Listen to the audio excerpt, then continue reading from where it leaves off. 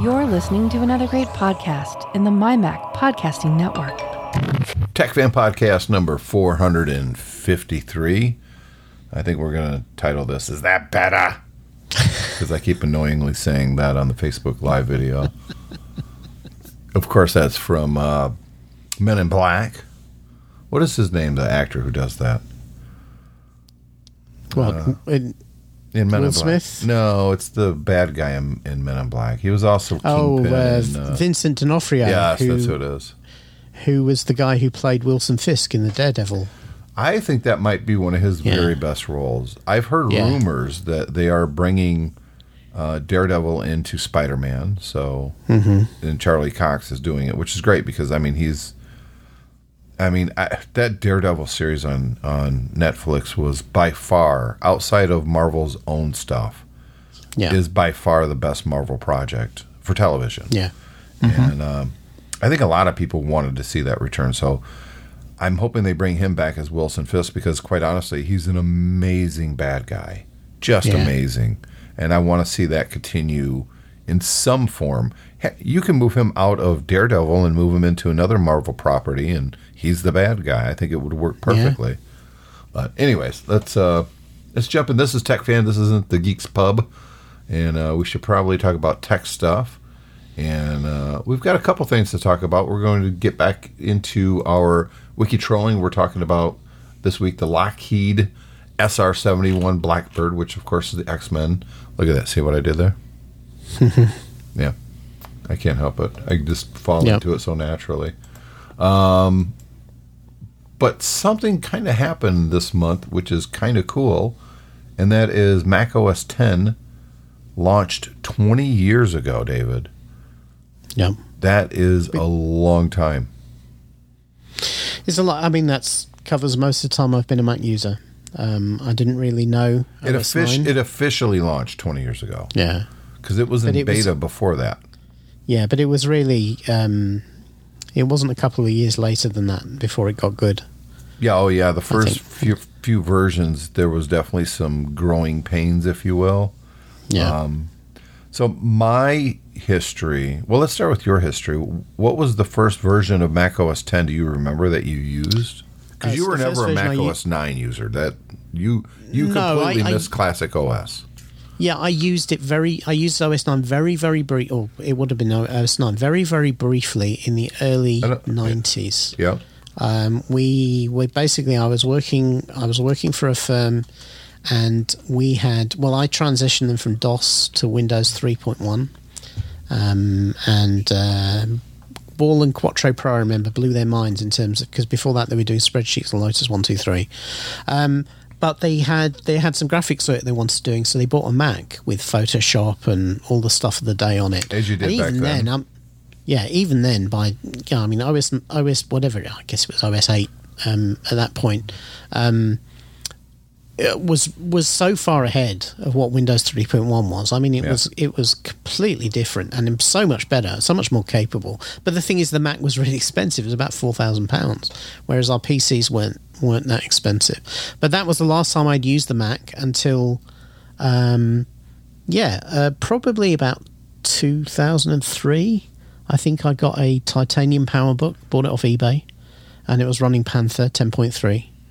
And then, I mean, it was so much a nicer, cleaner experience to use than the equivalent Windows computer at the time, which I guess would have been running Windows 2000 or Windows XP. Yeah, I think by then it's probably XP. 2000 didn't stick around too long. 2000, but the funny thing is, 2000 was built on XP or NT. NT, yeah, that's right. Yeah. And it was basically NT 3.51. Right, and Windows NT 95. was the server, but that was probably one of Microsoft's most reliable operating systems. I used NT every day when I was an IT manager. Yeah, and I loved Windows 2000. I was one of the only people in my company running it on my laptop because everyone else was running Windows 98, and I thought it was great. But when the first time you tried OS 10, I mean, it was because the design was so different, and back then the design was much more coherent as well.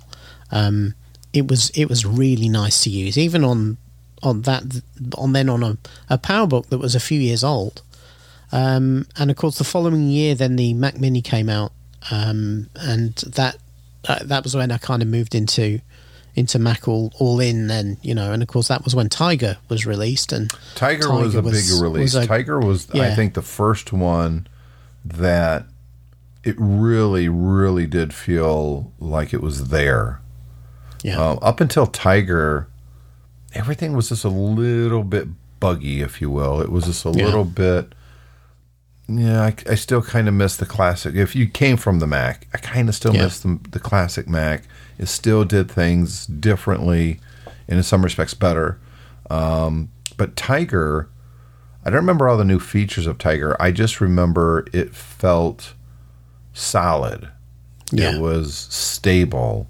It did everything that you wanted a Mac to do, and then it did even more. It finally, Tiger was the one that really kind of made it. We're there finally. There is no more classic OS. Yeah. It's done. That's right. Yeah, and back then that was the era when every time, I mean, even after Tiger, every time you got a new version of OS 10, it was faster than the previous version, which tells you it was improving. Yep. And it was really only, I think, up until about Snow Leopard 10.6 that stopped happening. But then the computers themselves were getting faster by then. Yeah. So, and a lot of people nowadays may not realize that it really wasn't an OS that was built from the ground up by Apple. Apple realized in the Mac OS 8 days, probably even into OS 7, that they needed a modern operating system.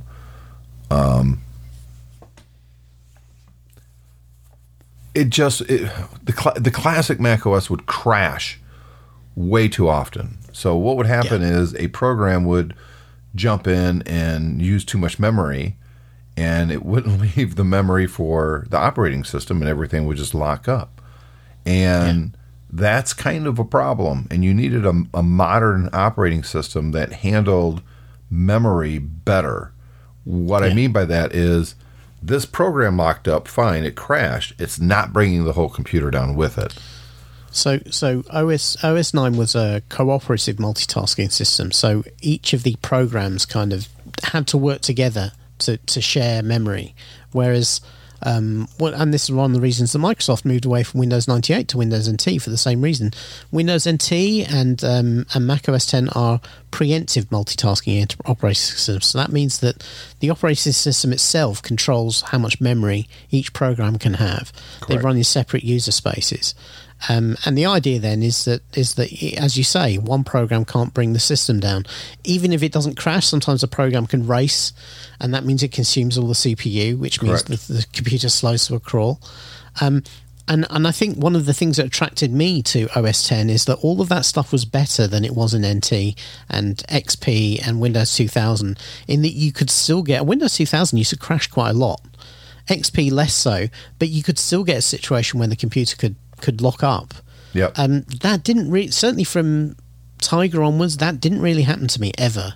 And people will still today talk about the fact that you can have a Mac and you can not reboot it for months and months and months, which just is not something you experience on the Windows side.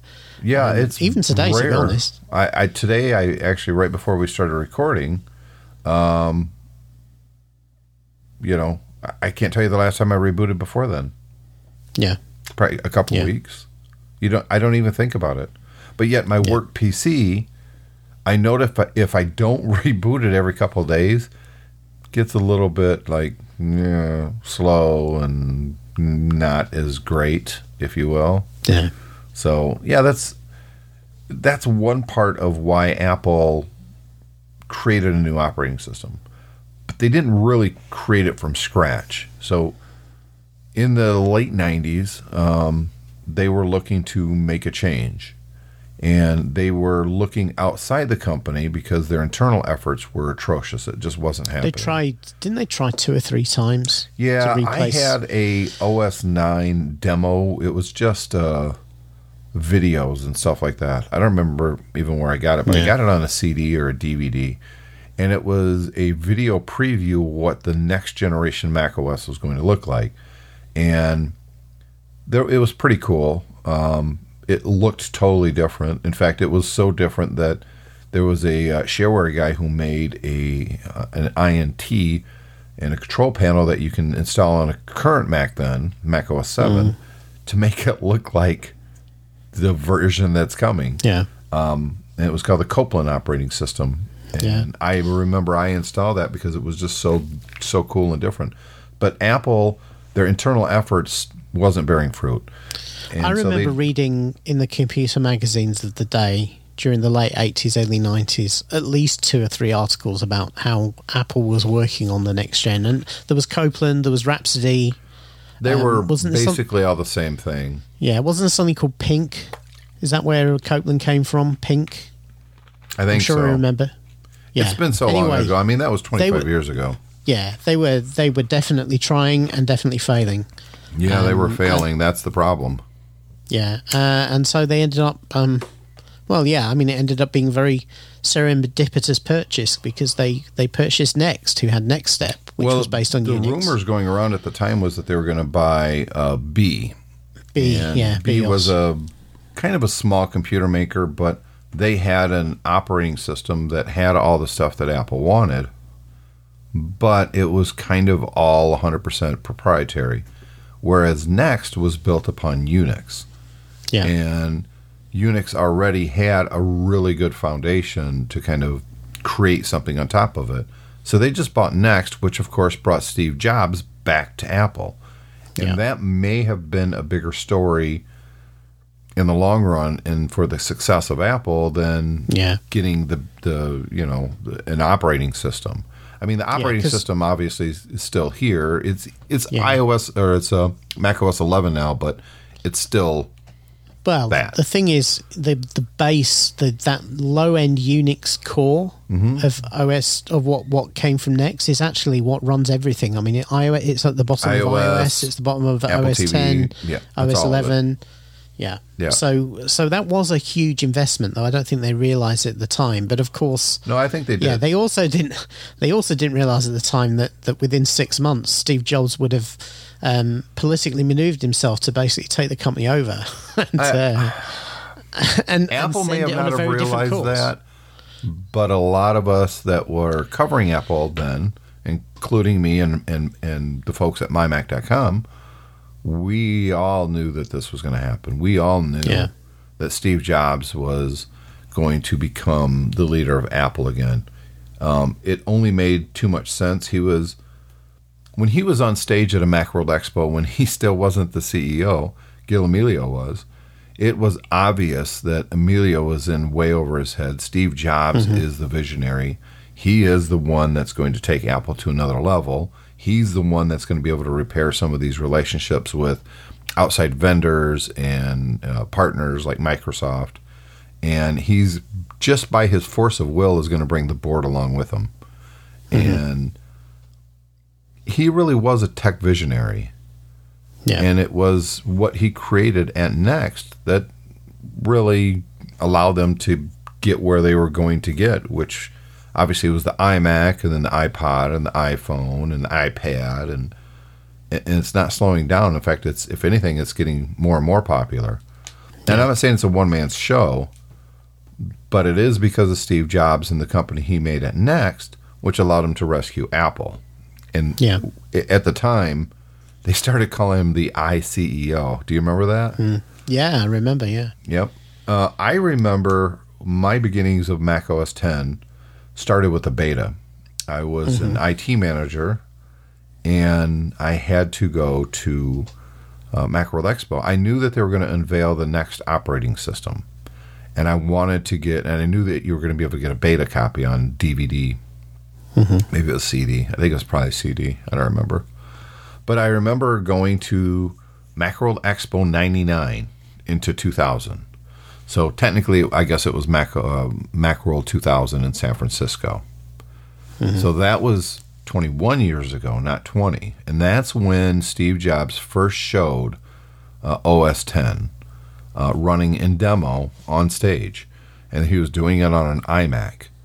And I had an iMac here at home. In fact, at the time, it was over there at another desk that Julie used to sit at.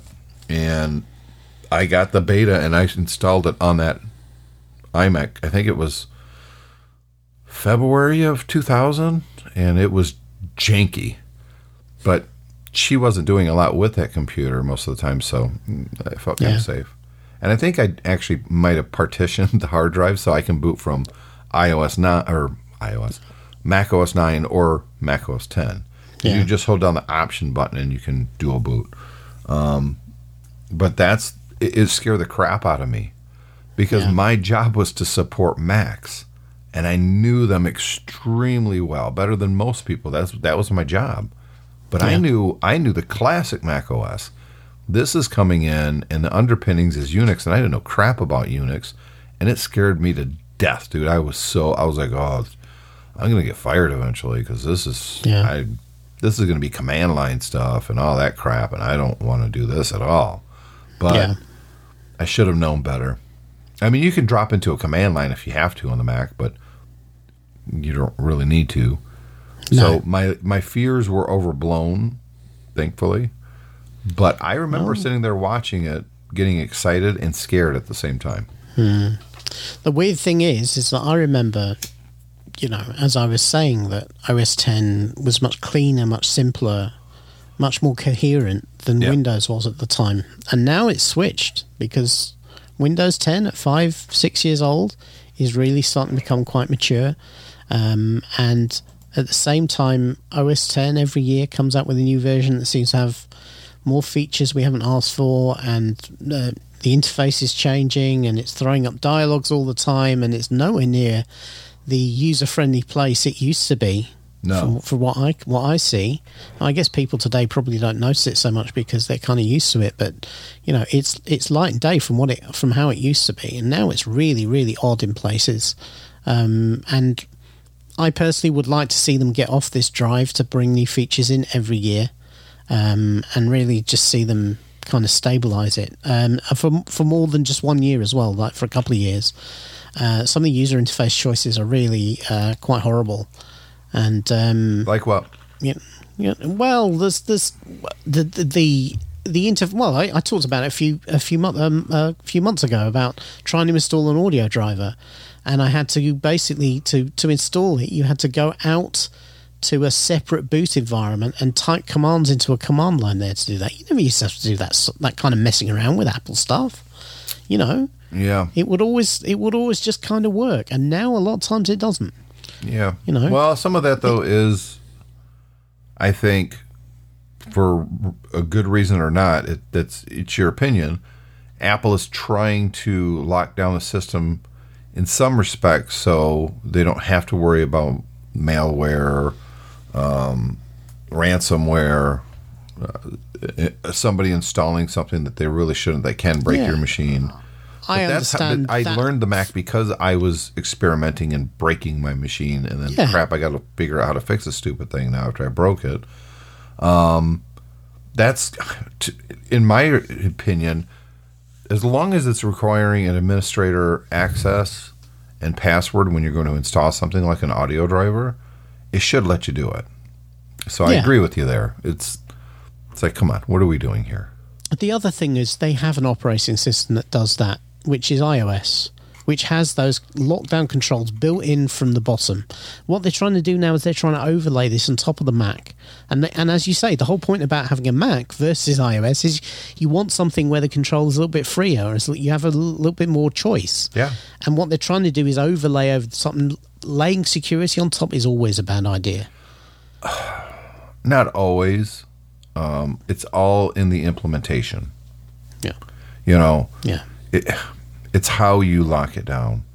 And I think I'll go back to what I just said. As long as the account holder, the main user of that machine, is putting in their password to say, yes, I want to allow this. Even if they threw up another, like if it's something that Apple knows for a fact that this is not good for your computer. I'm not talking about malware or anything like that, but an audio driver which really could affect how your Mac works, that all of a sudden your speakers don't work and you don't have the technical know-how to figure that out. Now you're calling Apple or taking it to Apple Store.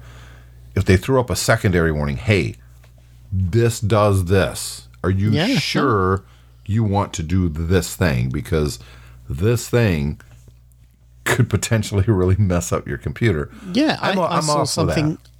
I saw something just like that the other day. We did a whole load of computer upgrades last year, so we're now donating our older company laptops to local schools so they can use them during COVID times for kids who can't come into school, who can work from home. Yeah, cool thing. And so before we do that, I have to basically re-image the machines back to the Dell factory image they came with, and so you can download a tool from Dell that will install.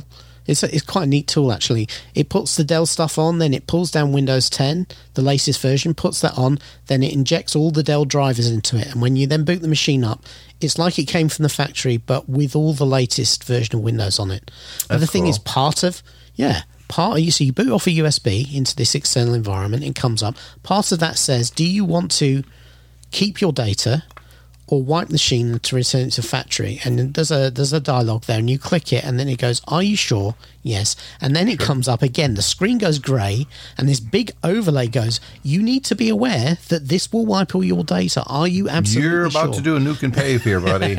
Exactly. You're nuking and then you click everything and paving over it. Exactly. And then off you go, and that's exactly the right way to do it. That is the other 100% thing is, the right way of doing it. Yeah. And kudos to Dell for doing that, because in some respects, I think these companies with these very high-tech devices do need to protect people from themselves.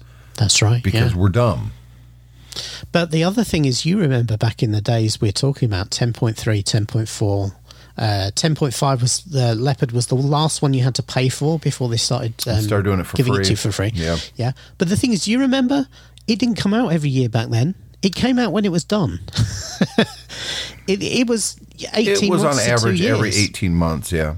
Yeah, but the thing is, it wasn't, it had to, the problem we have at the moment, I think, is they have to hit September, October for when the iPhone comes out. Yeah. Often because the new iPhone iOS update requires that latest operating system on your Mac. And I can't help feeling that we're suffering for that, because they are trying to hit an artificial deadline. 100%. I agree with you. I know why they do it, and it's all about the money. A new iPhone is coming out. It can't do everything exactly like the iPhone. It's just faster. So to make it do better, newer, look different, we need to update the iOS. And you would like to say, from a practicality standpoint, that that's not sustainable. But yet here they are. You know? How long has the iPhone been out now? Since 2007? Mm-hmm. Yeah, but I don't understand why the Mac has to be like that. You know, the iPhone has to be the iPhone, but I don't understand why we have to have a new Mac OS every year. Well, I know I'm not upgrading my Mac OS until I upgrade the computer. I am not going to, until I go with an M1 or probably an M2 chip by the time, maybe even M3, I'm not upgrading my Mac OS. So I've got a permanent frickin' notification thing in my settings going, oh, you can update your Mac now. I don't want to put Big Sur on this machine. I don't. For what I'm doing on the machine, I think I'm going to lose some functionality. I don't want to do that. So guess what? I'm not upgrading to Big Sur. And once we get to the next Mac OS, 100% is really going to be, they'll have some backwards compatibility. Don't get me wrong. It's 100% all about Apple's hardware chips and those machines, not the Intel machines. So Big Sur, in my opinion, is probably the last great OS update or upgrade for the Intel Macs. Beyond this, they are not going to be the focus, especially if after the freaking crying, whiny shit that Intel's been saying out there in their ads. Have you seen some of this crap? I've seen that. You're talking about the Justin Long ad. So they've taken the guy who used to play the Mac in the I'm a Mac, I'm a PC, and he goes, and it's laughable actually. He goes, I'm just a regular guy trying to find out how computers work, and it's just like, no, you're not. You're paid, and we know you're a paid shill because you used to be paid by the other side. And we know you're running a script, and some of they making some mildly legitimate points, while at the same time not. But there is this. Not really, because what does Intel lead at right now, David? Not pure CPU. not mobile, not graphics. I mean, I don't know what's going on at Intel, but a lot of people at Intel really do need to be fired. Yeah, but I think what they're trying to say, and of course Intel is actually trying to conflate themselves with the PC market. Yeah. What they're trying to say is that the theme of the ads, and I don't disagree with the theme. The theme is, if you have a PC, you have more choices. And you have more choices to buy something designed towards what you want to do. If you want a touchscreen, if you want a game, if you want something with more battery life than perhaps you can get somewhere else, you've got a choice. That theme itself is perfectly fine, life. but the way I mean, that's one of the bad things about Intel is their chips are awful when it comes to power management. Some of the newer ones, and I think this is also part of the thing, some of their most recent ones are much better, and their problem they're trying to counter with these ads. It's still not better than ARM or what Apple is doing with the M1. They're just not. You can get Intel machines now that have a 15-hour battery life. You can. Whether they've got the right balance of power performance that compared to the M1 is a different matter.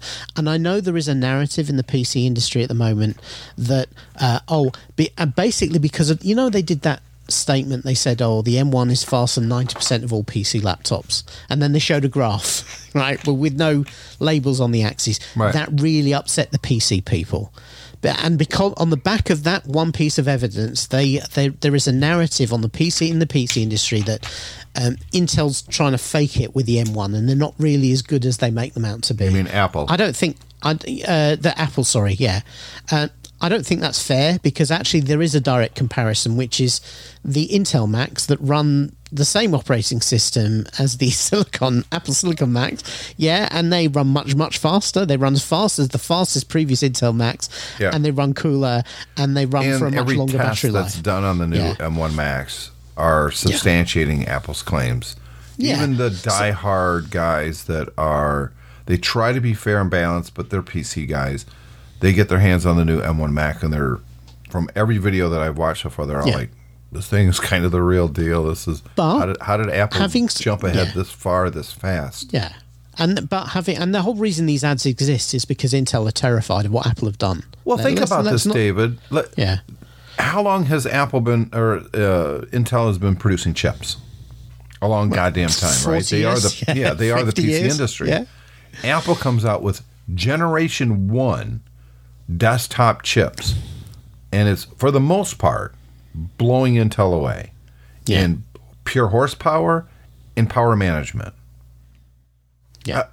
How would you not? How is Intel not looking at themselves as BlackBerry right now? Like, oh shit! No, they are really concerned. The fact they're doing these ads and they're hitting on Apple shows they're really concerned. But having said that, they probably will pull themselves together. And I think the one thing they have going for them is that there are some people who just for whatever reason will never buy a Mac. It doesn't matter how good it is. I don't care about those people. Because they are the majority of the PC industry. That's the thing. They're not the majority of the PC. The majority of the PC industry is they went to Best Buy. This one was on sale. That's what they bought. That's the majority of the PC industry. Suppose so. Yeah. Why do you think that Intel will get their shit together and get back into this race? Because AMD is starting to kick their ass. Apple's starting to kick their ass. All we hear about is the brain drain that's leaving Intel, a lack of leadership at all. Well, and their whole fighting back is Intel's just changed their CEO. The guy they've hired is the guy used to run VMware. He's a former Intel guy. He's very, very switched on. Mm-hmm. I think they're making the right moves to come back at this. I think they've been stuck in a rut for probably the last 15 years, the x86 rut. It wouldn't surprise me at all if Microsoft, when the M1 came out, because they've been trying to do the Windows and ARM thing. Yeah, and it hasn't turned been around very and said, successful. Hang on a minute, how come Apple managed to pull that off when these guys we've been working with for 4 or 5 years has been delivering us basically, turd after turd after turd? Could Microsoft turn to Apple and say, we'd like to use the M1 or M2 chip in the Surface? Well, I don't know whether Apple would want them to do that or not. That really is down to... But at the end of the day, it's about money. And someone that's buying a Surface isn't going to probably turn around and buy an iPad instead. So No. if they can, Yeah. if they could reap in $4 or $5 billion per year, Well, Microsoft's being a strategy chip now, supplier? yeah. Microsoft's I think right now strategy- though is Apple needs every chip they're producing. Yeah, that's true. But the thing is, Microsoft's strategy is no longer wedded to x86. Hasn't been for a long time. Nope. Microsoft is all about using their services in the cloud, and they frankly don't give a damn what you run it on. Yeah. So if Windows went away tomorrow and the x86 went away tomorrow, Microsoft will be just fine. So Yeah, again, then why are you confident in Intel? Because it seems like still to this day, they're all in on the x86 architecture. Well, I think. Let's give it some time to see. But I think And I they're don't a think very they big have company. time. Have been here for a long time. And Do I they think have a long time to get their shit? It's not like you can just produce a chip and start shipping them tomorrow or even a year from now. You know, if they finally do have competent managers in there that's going to steer the engineering department, which for a long time at Intel was their strength, was their engineering team. And I've heard a lot, I've read a lot about the brain drain from their top engineers leaving because of a variety of factors, but usually management. And then a lack of a clear path forward, that they're sticking with what's worked for 40 years. 20 years. Okay, so now we get managers in there that go, okay, we got to start building for the future. You know, it's all about mobile. It's all about power management. It's way, way more system on a chip than what x86 was doing. How long before Intel gets there? And okay, so they get there in 5 years. Okay, where's the M1 at that point? Has Microsoft stood around waiting for Intel? Well, Why would they do that? That's the challenge for Intel. I don't think the challenge is an engineering challenge. It's a marketing it and is. market positioning challenge. I don't think so. I think it's the engineering, and I think the only way out is they're going to have to buy some. The engineering they can pull off. They can buy in engineers. They can That's what acquire I'm companies. saying. They can do It's that. buying somebody. They're not going to do it internally. Yeah. They're going to buy okay. someone that's going to get them there. But the thing is while they If while Apple they get doesn't their buy them ducks in, first. yeah, well, yeah, that's it. Or you know, that's what could happen. You could see a merger between Microsoft and Intel. What's in it for Microsoft? I don't know. Something to do. Nothing. Keep them busy. Keep them busy. And what's in it for Apple buying Intel? They don't need to anymore. They just, No, they don't. in their Well, opinion, they just yeah, passed okay. Intel. So I'd be more inclined to see Apple buying TSMC. Yeah. Because then they really hold because that's what it's all about for Apple. And that's part of the problem for Intel, is that they've always made the reference motherboards and the processors, but they've never brought it all together into a single Correct. thing. They rely on other people to do that. Yep. And then you're beholden to those people's strategies. And Those customers for the last 40, 50 years have been demanding just x86 only better. Yeah, and Intel, rather than taking the lead. kind of rather the than industry. preparing for the time when that's going to finish, has just constantly capitalized done on that. it. Yeah, and that's fine. But Intel should have been the leader in pushing the industry in a certain way that's going to force companies like Microsoft to update their operating system to work on the next generation of chips. And they just never did that. No, they couldn't. didn't. They couldn't engineer their way out of making more efficient chips from one of their biggest customers, which was Apple. And instead of getting out there and getting a positive message like, hey, we're going to, this is what we're going to do. And they're spending their time attacking the Mac now. It's the dumbest solution I've ever seen. Dumb. It's because they have ignored ARM. They've assumed ARM was small business. First of all, they assumed it was small business. Then they assumed, it's only mobile, and we don't want to play mobile anyway. Yeah. Now all of a sudden, ARM is turning around and kicking their ass in server, and now with Apple, it's starting to kick their ass in desktop. And they have been left completely, utterly wrong-footed. And you're absolutely right. The ads just basically reinforce that view. Here they are dissing the thing that's actually the future of computing. So it's one thing if they would have made a big change and their new chips are amazing. They were like this is the next generation.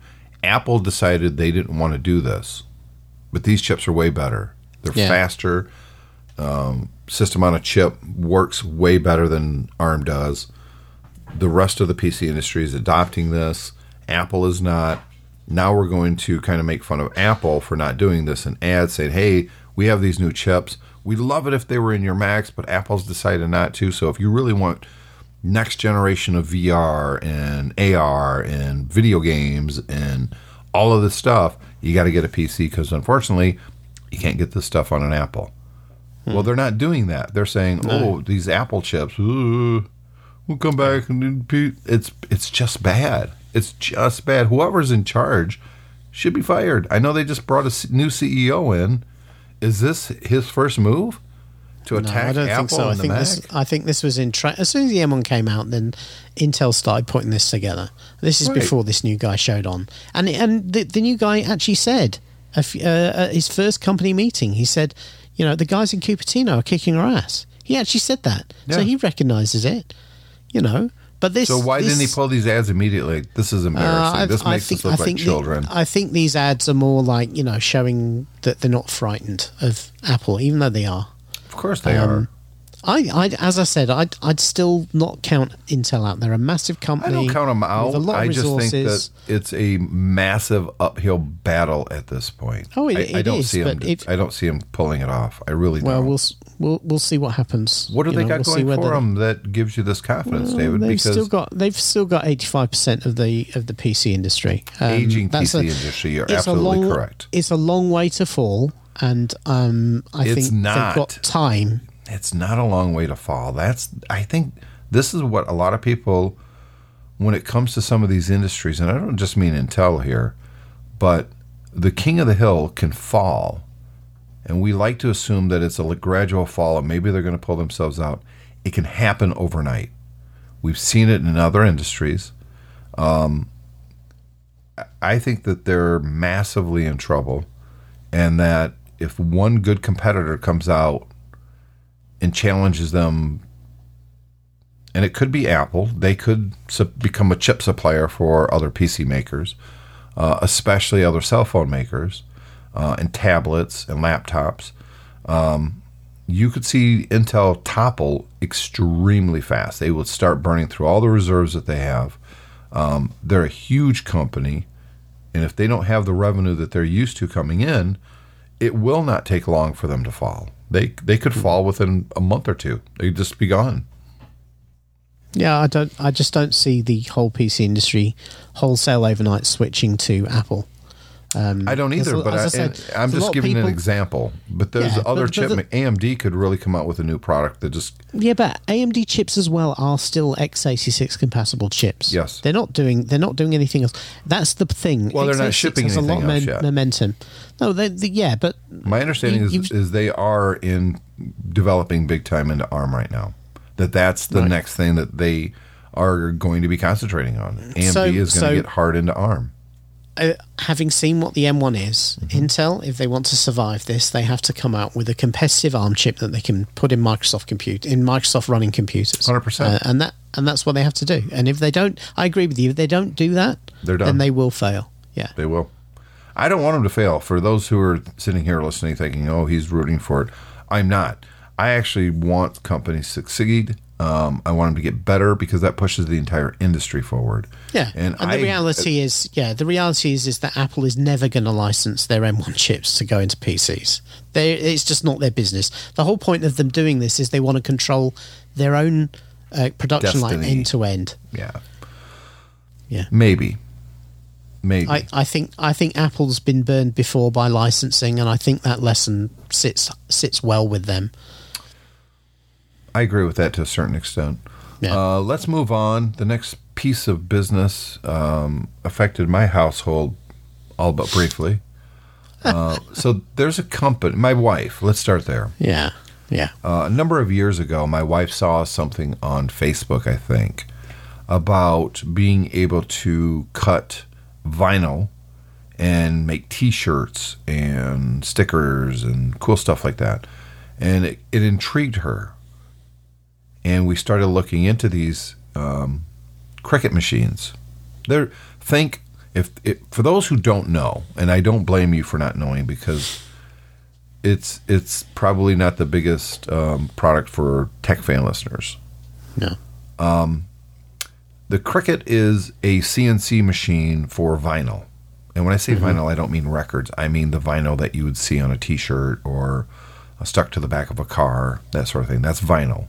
Like you see those, for those who live in the U.S., you see trucks with the big American flag thing on the back. It's a sticker. Yeah. So that's vinyl. My wife kind of got intrigued by it, and she wanted to get one. So we started kind of exploring, and they were expensive. But we were still kind of circling around, thinking about buying one. And then somebody on Facebook, I think, it might have been, I don't know if it was Facebook. It might have been the other place. What do you call it? Online sales. Craigslist. Yeah. I think it actually was Craigslist. Maybe. It doesn't matter.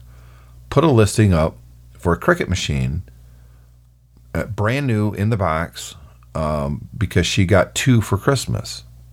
And she was selling it for like $100. And we were a little suspicious, to say the least. But she reached out, told me I had to go pick this thing up in Kalamazoo, and which is 35 miles away. And according to David, that's a long ways away.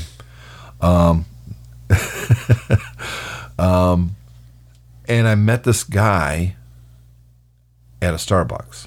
So the husbands get together to do the transaction, and the wives stay at home. And so I met him at the Starbucks, and I looked at it, and it looked legit. I gave him $100, and it was legit. It was a brand new Cricut machine. It was, at the time, I think they were $400. So to get a brand new one for $100 is a killer deal. Yeah. But we bought it, and that was the beginning. She has, at this point, 2 of those machines, as well as one called the Maker, which does the same thing, but it's more robust. You can cut wood, smaller pieces of plastic, stuff like that. You can do fabric in some of these and that sort of thing, can't you? Yeah.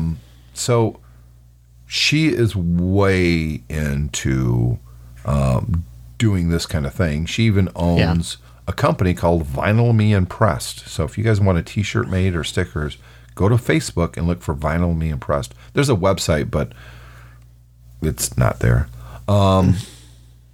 which is my fault. Yep. She is way into it. She is constantly working on, I'll give you an example. I've got a bag at work right now. I had this couple come in, I'm going to say early December, looking at buying a Tundra. They didn't buy one. They still haven't bought anything, but they didn't buy it at the time. But one of the things in my office is a photo frame, and I've got different pictures running through it. Yeah. And one of the pictures on that photo frame is me, and I have a shirt on that has a stormtrooper with a tear. Right. And the caption reads, "I had friends on that Death Star." So they see this picture when I'm out of my office, and when I come back in, and I had a feeling they probably weren't going to buy. I'm pretty good at my job, and I know who's buying, who's not. They started asking about that shirt. Where did you get that shirt? And it took me a minute, and I was like, "Oh, my wife made that." Well, what do you mean? I said, "Well, she makes shirts and stuff like that." Yeah. And they wanted to know if they could get exactly that shirt. They have a fanatic Star Wars fan friend who lives in Chicago that they're going to go there this Christmas, so last Christmas, and this would be the perfect shirt for them. Right. So I tell them where to find my wife online. So the lady contacts my wife. She wants it a little bit different design, but so my wife makes it. The lady comes in, pays me, and I give her the shirt. Because now I am the courier service because they know who I am. Yeah. And she just put another order in for like 8 shirts. So I've got this little bag at work with 8 shirts, and they're baby shirts, so it's some kind of a baby thing. Yeah. So that's how my wife is into her vinyl work. And I'll be honest with you, she does great work. If I need Tech Fan stickers or MyMac stuff, she will pop it out for me. So I take it for all of these things, she designs these on the computer and then uses the machine to produce the stickers, yeah? She does some of it on the computer. Most of it at this point is either on her iPhone or iPad. Right. Okay. It's Bluetooth but connected. she's using some sort of computing device to do the designs, and then you send, just like you would send to a laser printer. You send, and this reminds me very much of. I mentioned we had a picture on the show a few months ago when I did the cell for my daughter's birthday on the 3D printer we have. Yeah, it's the same sort of thing, only in reverse. Instead of laying things down, you're cutting things out. You're cutting, and it's then it's a computer-controlled milling machine. It cuts the lines to a certain depth, and then you have to do what's called weeding, which is taking away all the vinyl. That's right. Yeah. And then you have to. She has. And I'm not kidding, this heat press, because that's how you get this stuff to stick on shirts and stuff. Yeah. She has a heat press that is older than our ages combined almost. This thing is big. It's iron. The lights dim in the house when she turns it on. I mean, this thing's a monster. And it was probably a couple grand when it was brand new back in 1940. And she can get a modern one, but this thing is awesome. It's in our bedroom on her dresser. If she uses it, our bedroom is 20 degrees hotter for about a half hour. So if I'm going to go to bed, she can't use that right before I go to bed because I'll be sweating in the bedroom. So she's heavily invested in this very heavily ecosystem. Invested, not just financially, although there is that, because it's not just the machine. You got to buy all this vinyl, and that stuff isn't cheap. And the shirts, when she's doing a project like this, she goes and buys the shirts. She has the vinyl. She's got this big collection of all this different color and types of vinyl that she uses. It's a big deal.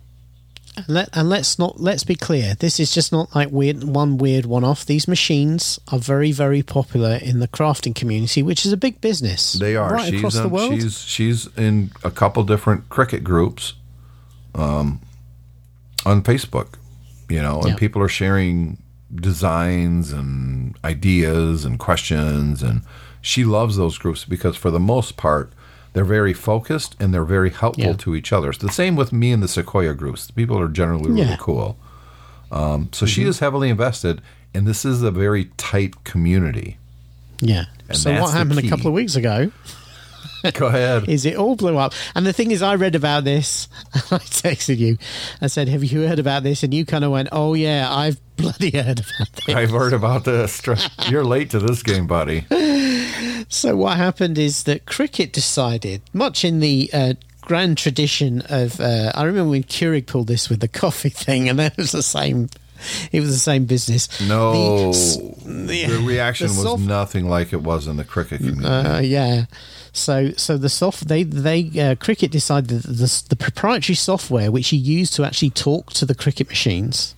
Yeah, you basically you do your designs wherever you do them, and as you say, some people do them on computers, some people do them on iPads. But what you effectively do is once you've drawn out your design, you have to upload it into the Cricut software to turn it into something that's capable of then driving the machine. Correct. They said that as of was it at the end of this year or something? Yeah. That basically anybody who is using that software would have to pay an $8 monthly subscription to upload their designs. No.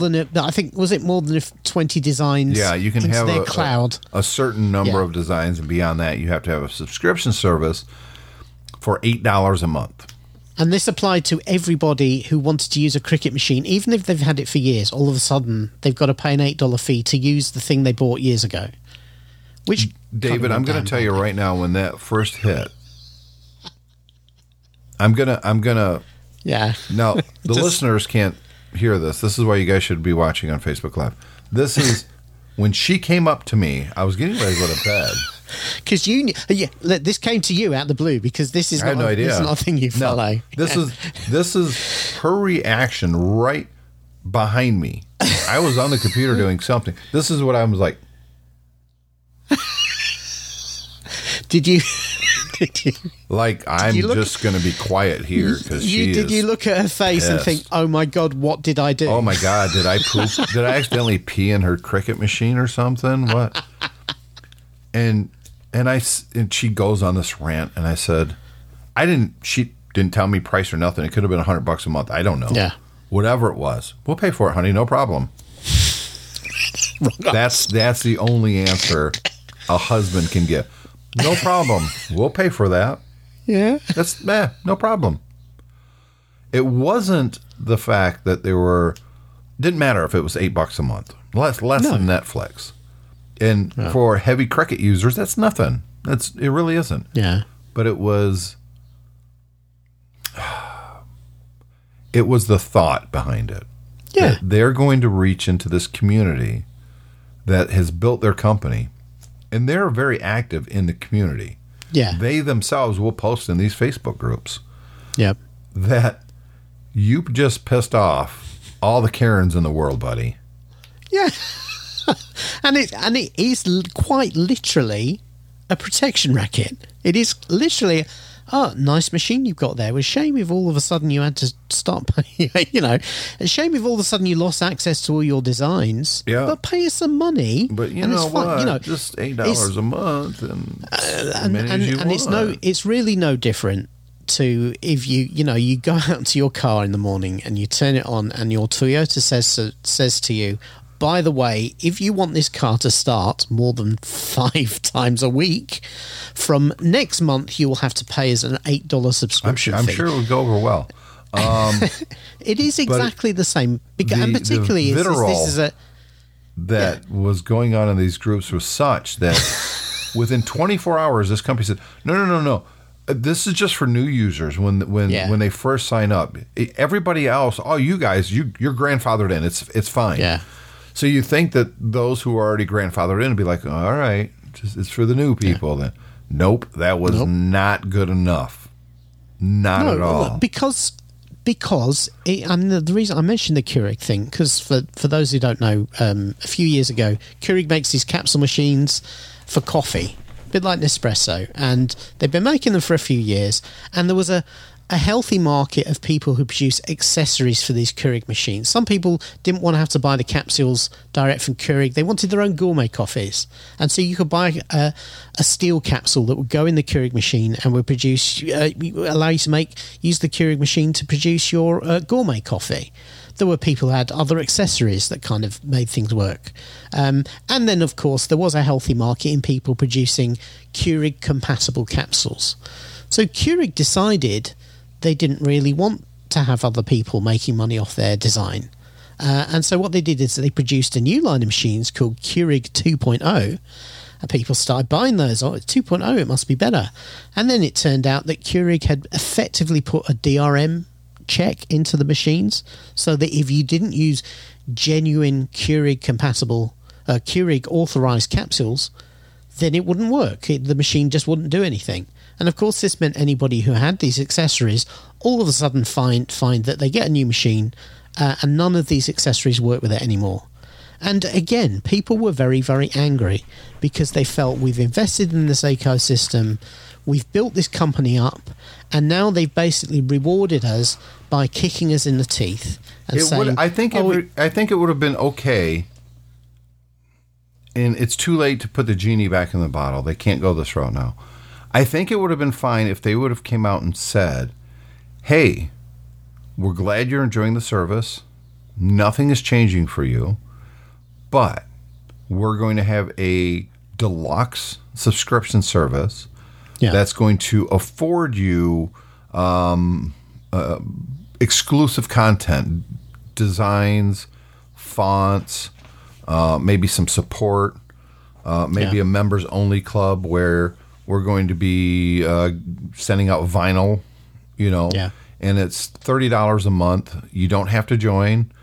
You're just getting extra things that you don't get currently. We're expanding the business. If they would have done something like that, I think it probably would have went over pretty well. Now, my wife is very frugal when it comes to money and stuff like that. She would never have joined. She would have wanted to, and I would have been all for it. I'm happy to pay for that, but she never would have asked me.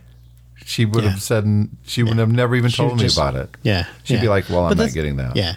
But what you can't do is take an entire existing customer base of presumably hundreds of thousands, if not millions of users, and suddenly say, by the way, all your machines are now behind a paywall. Yeah. And you need to pay, otherwise the machines become junk. Yep. That's the problem. Sonos pulled this a while back as well. Who did? Sonos. Sonos, who do the Sonos. room speaker Yeah. systems. Yep. Yeah, where they basically said, right, we're changing system, and all these old things aren't compatible, and we can send out a firmware update, and they're just going to stop working. And if you want to change that, just buy a new one.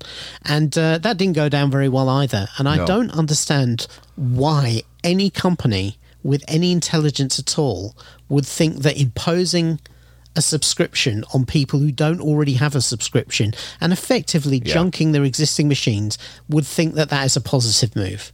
And no, and I there really are don't. competitors to what Cricket does. I've seen them Yeah, before. of course there are. Yeah. And they're not as popular. And I guarantee you, if they would have held firm to this, those other companies would have reaped the benefits. Well, to be honest with you, I mean, when I found out about this, I did a bit of reading on some of the Cricket forums on Reddit and places like that. There are plenty of Cricket users who have said, I'm never going to use Cricket again. I'm never going to buy another Cricket machine because I don't trust them now. I don't trust them not to try and... They might have rode it back this time because of all the negative publicity, but obviously this is what they're going to do and try and steal it in, so I'm going to switch to a competitor. Yeah, it's know? not a good thing. Yeah, The optics were bad, and the way that they rolled out the messaging was bad. Yeah. There was an opportunity here for them. All they had to do was call us, David. I don't understand why these companies don't do this. There was an opportunity for them here to have a subscription service without ticking off all of your existing users or customers. And it would have been very profitable for them because their customer base is super loyal people. Yeah. And it's mostly people who have the means to subscribe. This is not people don't own these machines unless they have a little bit of cash, because it's not just the machine you're buying, and the supplies for it are not cheap. They're not. Yeah. And it's people who are good at it are spending a lot of money on this. So they could have capitalized on that simply by offering a premium subscription service, or they could have even called it something like the monthly mystery box, where you get free fonts and, like I said, different materials that you could use. There's all kinds of things they could have done to supplement the people who are buying one machine and using it for years and they never see them again. You're forgetting something, but by doing that, they would have to set up a team to create the extra value. What they wanted to do was basically wring out extra value from their existing customers. They basically wanted to charge them again. I mean, you said these machines, what, $400, or at least they used to be. Yeah. Yep. Yeah, but $8 a month, that's $100 a year. So you're talking about 25% of the value of what you originally paid for the machine just for the right to continue using it effectively. And again, the other problem that comes out of this is the insidiousness of the cloud, right? Because the cloud has given us the idea of subscription models, and everybody in business loves the idea of subscription model because it's ongoing, reliable revenue. And they all want to move to it. But the problem is you can't impose a cloud subscription model over a physical product without upsetting people, because it doesn't work. Yeah, there's no reason that these Cricket machines... I don't know whether this software actually stores this stuff in the cloud, but there's no reason why it has to. Oh, right, it does. But there's no reason why it has to. Yeah, you could store them as files on your computer if they set it up like that.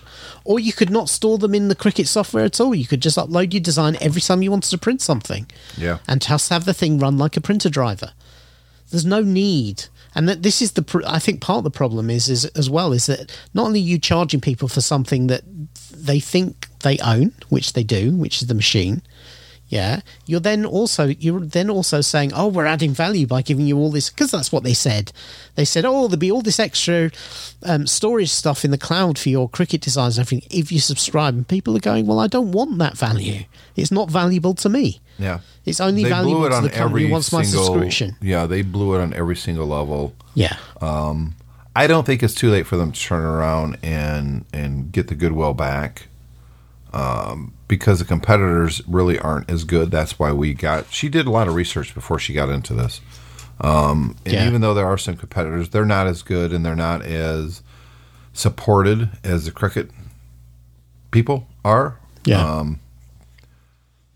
But this was ill-conceived, and I think they would have, knowing who their customers are, I think if they would have just reached out to a select few under even an NDA to get feedback, hey, this is what we're thinking, what are your thoughts?